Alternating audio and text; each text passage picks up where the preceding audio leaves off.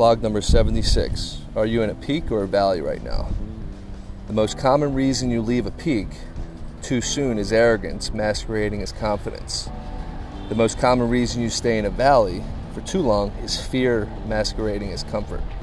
So this is a theme from a book called Peaks and Valleys, written by Spencer Johnson. And I think about this when things are going good or bad for me. Sometimes when things are going good, I'll take the foot off the pedal and get a little bit overly confident and cocky and won't think I need to work as hard or keep doing what I've been doing that's getting me success. And then I end up taking a couple steps back.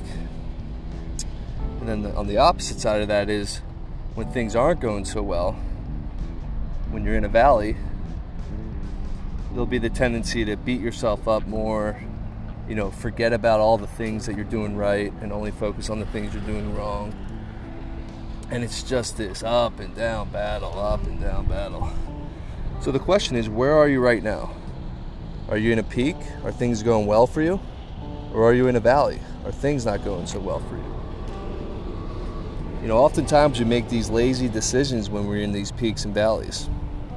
Sometimes we make our worst decisions when things are going well.